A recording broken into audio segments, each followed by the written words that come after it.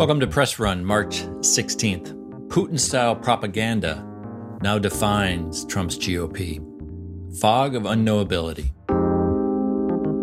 Russian President Vladimir Putin currently stands as one of the most hated world figures in recent U.S. history, with a barely there favorable rating of 4%. Yet his influence within MAGA America grows. Specifically, the dictator's unique brand of propaganda and disinformation, dubbed the fog of unknowability, has been embraced by the Republican Party, Trump, and Fox News. It's a stunning collective that's become even more pronounced during Russia's invasion of Ukraine.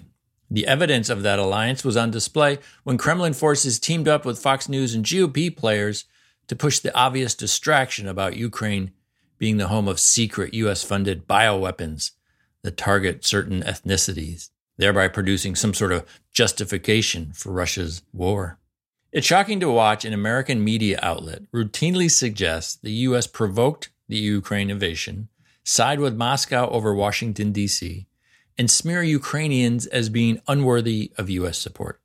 Still, the anti-democratic, authoritarian bonds are becoming tighter as the Trump movement now turns to the Kremlin for its messaging cues. The overlap is undeniable. The implications are grave. Look at how the Washington Post recently described Putin-era propaganda. Quote, Russian disinformation often begins with a speck of fact, which is then twisted into full-blown conspiracy theory. That technique makes it easier to spread and take root among the country's supporters. Unquote. Sound familiar? They're describing the foundation of Fox News' daily programming. For some reason, though, the DC media, which so easily identifies Russian propaganda, refuse to apply the same term when the GOP does the exact same thing. Note that the Post piece suggested Fox News' Tucker Carlson had quote-unquote fallen for Russian disinformation about a bioweapon program in Ukraine. Trust me, nobody at Fox News, in the right-wing media, or inside the GOP has fallen for the bioweapon story. Nobody has been duped. They have all knowingly embraced the campaign of lies. It's deliberate. That's why state-run Russia TV is encouraged to air clips of Carlson. The two validate each other. What makes Putin's brand of propaganda unique is that it's not designed to overtly win over converts. It's not built to prove a point. The goal is to create confusion, to raise doubts, often through a stream of contradictions and lies. Using the Kremlin's fire hose approach, so much confusion is created so often via a multitude of media platforms, it becomes impossible to navigate the deliberate fog. Putin has buried Russia in that misinformation morass for more than 2 decades. This isn't traditional American Beltway spin where partisan players tease out and extend the facts in order to make a preferred point. It's a sophisticated KGB-influenced brand of propaganda that deftly mixes facts with fiction while constantly shifting storylines, to the point where it's not possible for most Russian news consumers to discern the truth. They stop even trying. Collective passivity is the goal. Quote, at the heart of this mindset is the idea that there is no such thing as objective truth or even facts, because everything is spun or disguised to reflect advantageously on one group or another, unquote. Vanity Fair noted in a seminal piece from 2017 about Trump's early embrace of Putin's propaganda playbook.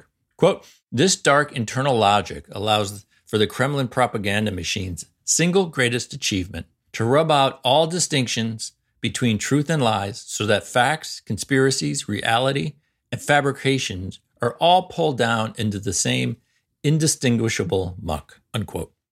The result? The dense fog of unknowability. Quote, once you've successfully swamped the truth, you're no longer accountable for your actions, unquote, wrote Vanity Fair's Mike Mariani. Authoritarian Trump immediately adopted the Putin strategy as president. 3 quick examples from early 2017. When the White House announced it was pulling out of the Paris Climate Accord, the administration claimed it was because of a quote-unquote slush fund that the U.S. was flushing billions of dollars into and letting other countries spend. But the slush fund doesn't exist, period.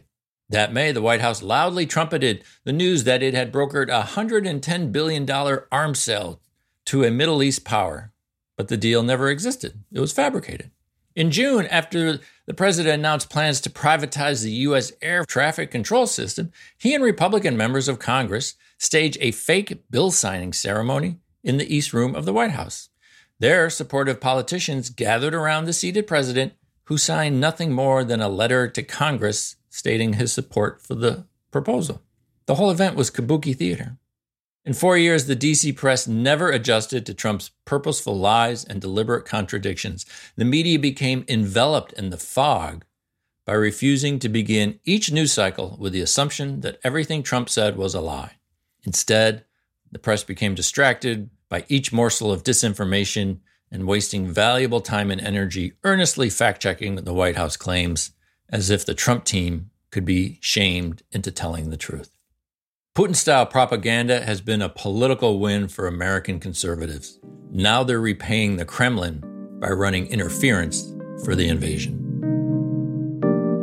Good stuff. More from that must-read 2017 Vanity Fair piece. Headline, Is Trump's Chaos Tornado a Move from Kremlin's Playbook? Quote, what if all the Trumpian chaos that the mainstream media has come to take for granted as pugilism and vanity was part of a more cunning plan? What if Trump and his chief strategist, Steve Bannon, were actually drawing from a sophisticated, postmodern propaganda model developed by none other than Vladimir Putin?